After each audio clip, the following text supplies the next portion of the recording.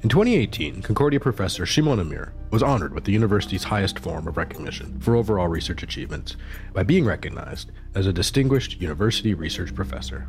As director of the Center for Studies in Behavioral Neurobiology and honorary Concordia University Research Chair in Psychology, today we join Lauren Segal, a former student of Amir's and also the advisor of research and development at the Gina Cody School of Engineering. And she sits down with Amir to talk about his illustrious career.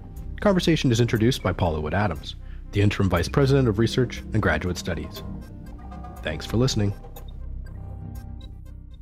We would like to begin by acknowledging that Concordia University is located on unceded Indigenous lands. The Kiyunkahaga Nation is recognized as the custodians of the lands and waters on which we gather today. And Tiohtià:ke, Montreal, is historically known as a gathering place for many First Nations. And today it is a home to a diverse population of Indigenous and other peoples. And we respect the continued connections with the past, present, and future in our ongoing relationships with Indigenous and other peoples within the Montreal community. My name is Paula Wood-Adams, and I'm the interim vice president for research and graduate studies here at Concordia. With research excellence a hallmark at Concordia, it's no surprise that our faculty members are among the most celebrated researchers in their fields. From new discoveries to the continued expansion of knowledge in existing areas, our researchers are known locally, nationally, and internationally for their work. And while there are various research awards and accolades at Concordia, the title of Distinguished University Research Professor is unique. This annual distinction is Concordia's most prestigious form of recognition for overall research achievements. It recognizes faculty who have demonstrated outstanding and sustained distinction in research over the course of their careers. They must be recognized nationally and internationally for both impact and leadership.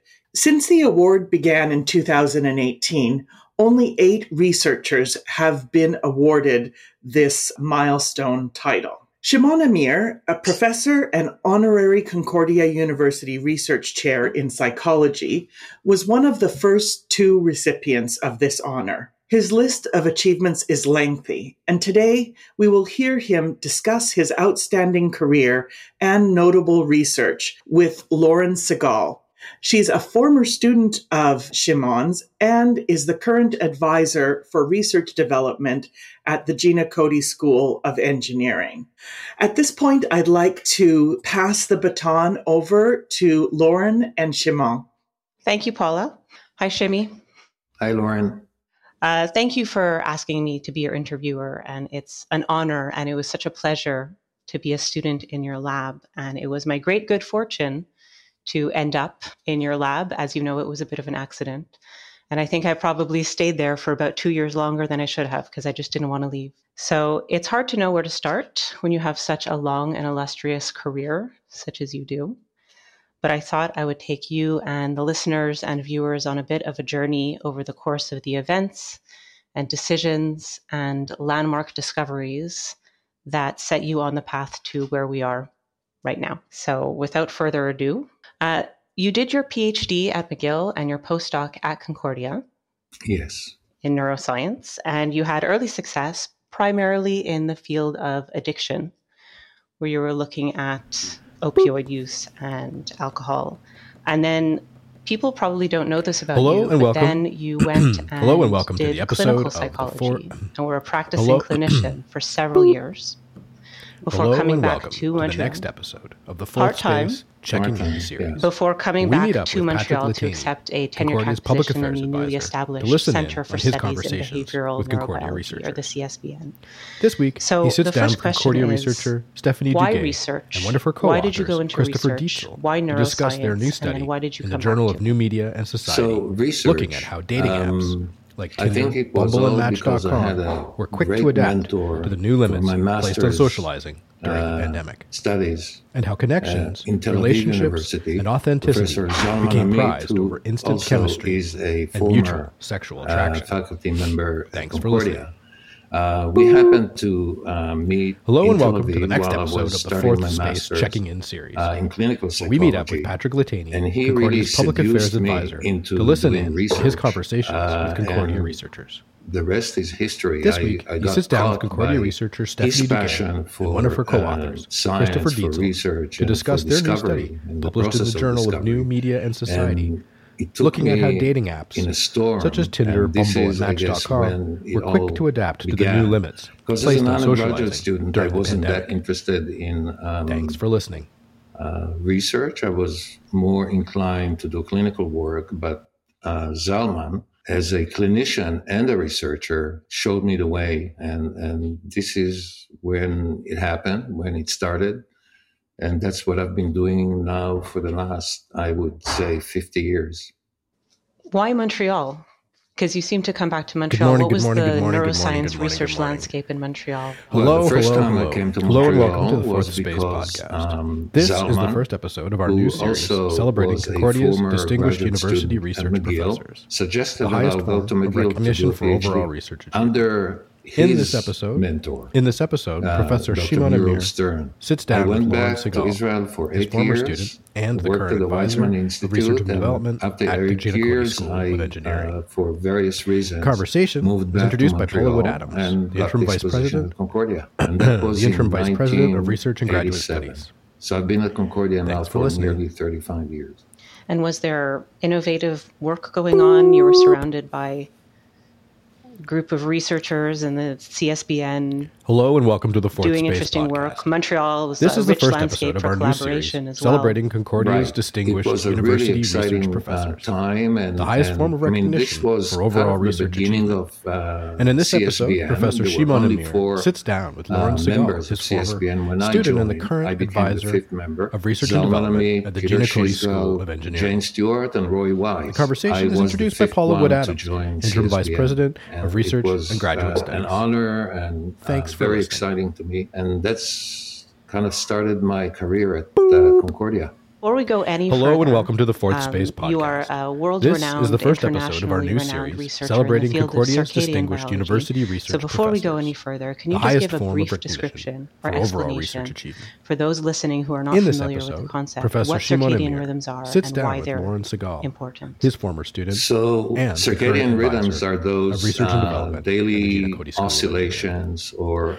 The conversation fluctuations introduced by in Paula Wood a Adams, host of interim vice physiological, interim vice metabolic, president and of Research behavioral and Graduate Studies. processes Thanks for listening. that enable animals to, or humans, organisms, because circadian rhythms are found Hello in and all welcome to the levels Fourth of Space biology. podcast. Allow This is the first organisms episode to of our adjust new well series to celebrating their Concordia's external distinguished environment, university research primarily professors. to the The solar highest cycle. form of And recognition so for those are overall the research rhythms. achievement. This is what we can see In this episode, with our eyes or measure in animals. And these rhythms are not a direct response to the environment, but should rather have something about they're who Shimon driven Amir is. internally by Isn't that in the clocks original? that are called circadian blog-a-doo? clocks. These clocks drive the rhythms, and they Let's find are out. synchronized Safari. with the external environment, primarily via the light-dark cycle. They are crucial for normal adaptation of organisms to the environment. And they're adaptive, and if they're disrupted, So disruption of circadian rhythms lead to a host of disturbances and pathologies. So they're really, really fundamental to biological regulation and survival. so the course of research is rarely a straight line. You're in circadian research now, but I remember when I was a student, just to I could do the whole paraphrase intro. you, and I think actually you were paraphrasing B.F. Skinner, but you said to me once that in the course of a line of inquiry, if something unexpected crops up, that you should drop the first line of inquiry and run in the direction of the unexpected discovery. So what was the discovery that pointed you towards circadian research? Because we saw you didn't start there. And what kept you running in that direction? What was the discovery? That's kind of tough to pinpoint. There was something that kind of led me to focus on circadian biology, because prior to that, I kind of shifted. I moved from area to area because I was just seduced by science to the extent that I made a finding, I made a discovery, I published the results, and then all of a sudden I found something new and I kind of like got excited about that. And I think that the finding that got me going in a serious way in circadian rhythm it was kind of like almost unintended finding. It was a thought that circadian rhythms can be, we knew that circadian rhythms are synchronized with the environment via the light-dark cycle. But for whatever reason, I came up with the idea that instead of stimuli, events that are associated with light, with the light-dark cycle, can themselves entrain circadian rhythms. Stimuli that initially are not effective in entraining circadian rhythms, but as a result of an associative learning process, they become effective in synchronizing rhythms. That finding was published in a very good journal and got me Nature. In Nature. Yeah, and allowed me to receive a major funding from CIHR to continue to study this phenomenon. Actually, this was, I think, just at the beginning when clock genes were discovered. Clock genes are the gears of the circadian clock that drive circadian rhythms. And this was at the time when clock genes were discovered. And so there was a lot of excitement in the area, in the field, about circadian rhythms. CIHR found this unusual finding that we had in the lab and funded my research. And it escalated from there to various aspects of chronobiology and circadian rhythms and the genes that drive them, etc. So that was your 1996 Nature paper that really put you on the map and solidified your reputation also, because I know before you were also looking at thermogenesis and nitric oxide in the SCN as signaling, but I mean, before that, I was very interested in thermogenesis, which is an adaptive response to cold and diet, heat production in a tissue called brown fat, and I was studying how this internal furnace of the body, is responding to various external stimuli. We found that indeed the suprachiasmatic nucleus, it's a region of the brain that harbors the master circadian clock in mammals, that the suprachiasmatic nucleus had influences over this brown fat thermogenesis. So that was before I really moved to focusing on circadian rhythms per se. Okay, so the Nature paper was really what sort of solidified you researching circadian rhythms. So subsequent to that, you were also one of the first to identify and characterize peripheral clocks within the brain. Right. And that was a really big thing. Yeah. Why is that so important? And what does it mean in terms of human pathology and human behavior? Initially, following the discovery of clock genes, people in the field focused on clock gene expression in the suprachiasmatic nucleus. This is the region that I mentioned before that functions as the master clock that controls circadian rhythms. But once circadian clock genes were identified and shown to be critical for circadian rhythms, it became evident that these genes are expressed in all cells and tissues of the body, not only in the suprachiasmatic nucleus, which functions as a clock, but also in many other brain regions and peripheral tissues like the liver, lung, heart, etc. Initially, people weren't sure about what is the function of these clock genes, but now it turns out that there are local clocks in different regions of the brain. I'm particularly interested in the function of clock genes in the brain. So in different regions of the brain that are important for motivation, emotion regulation, addiction, etc.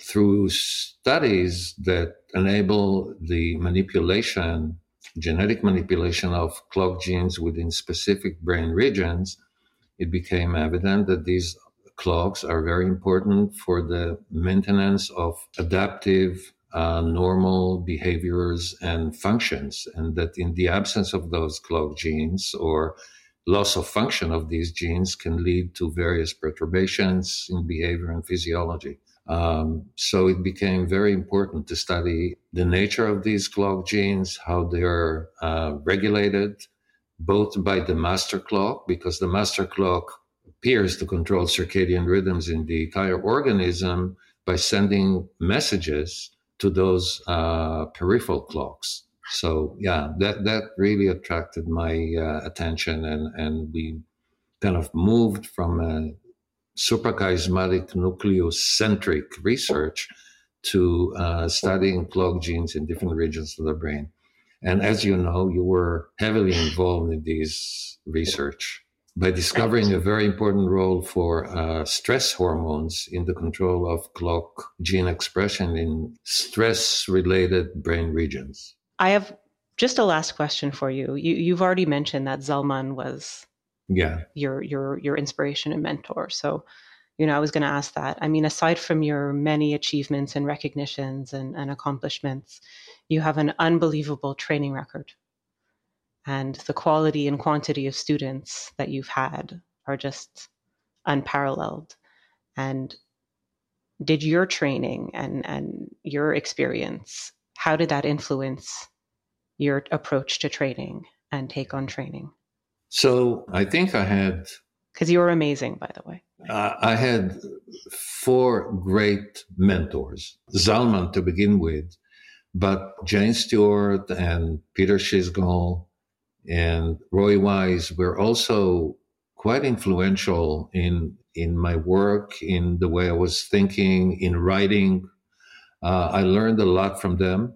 It was natural to pay forward, to make sure that students that come to work with me will get the best that I can give in terms of mentorship and resources, and that's the way it's done, and that's the way success is built on. I cannot do everything by myself. It all depends on mazel, luck, and good students and good collaborators, and that's what I think colors my career. I mean, the students, they're the ones who helped me get where I am today. I wouldn't be able to do that without students. First and foremost, I have to thank them for my accomplishments. Not only in terms of the work that they've done in the lab, but they taught me a lot too. I learned a lot from you, particularly. Well, Lauren became my students because we had an exchange in the cafeteria in the whole building downtown. And I challenged her, and she had the chutzpah to respond. And then I think the same day or a day later, I met her on the elevator and I offered her to come to the lab, and the rest is history, right? Is that the story? You didn't say please or thank you. Yeah, I know. When I was working at JavaU. Yeah. I told you needed to say please or thank you. It could have gone both ways. I was very lucky that day. Yeah. Yeah, that's how we met. I always had your coffee ready, you and Jane. And then I was fortunate to end up in your lab. And Lauren's papers, the work that she's done in the lab, I mean, they're very, very highly cited, by the way. I don't know if you know. I haven't followed in a while, to be honest. Very highly cited. So your work had huge impact, and people look at that work. It was an exciting time. Yeah. And your passion for discovery.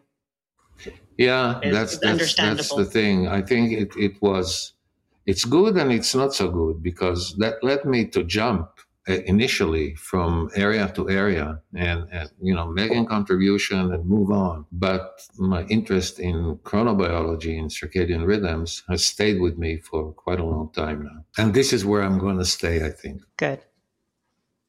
Thank you for talking to us, Jimmy. My pleasure. If you have an idea for a podcast, please let us know. You can contact us by email at info.4@concordia.ca or find us on social media at CU Fourth Space. We'd love to hear from you. The Fourth Space podcast is hosted by me, Douglas Moffat, and produced with Anna Voklovec. Editing by Chanel Lees Marshall and Maximus Delmar. Social media and web support by Kari Volmstead. And our theme music, courtesy of Supercontinent. Thanks for listening.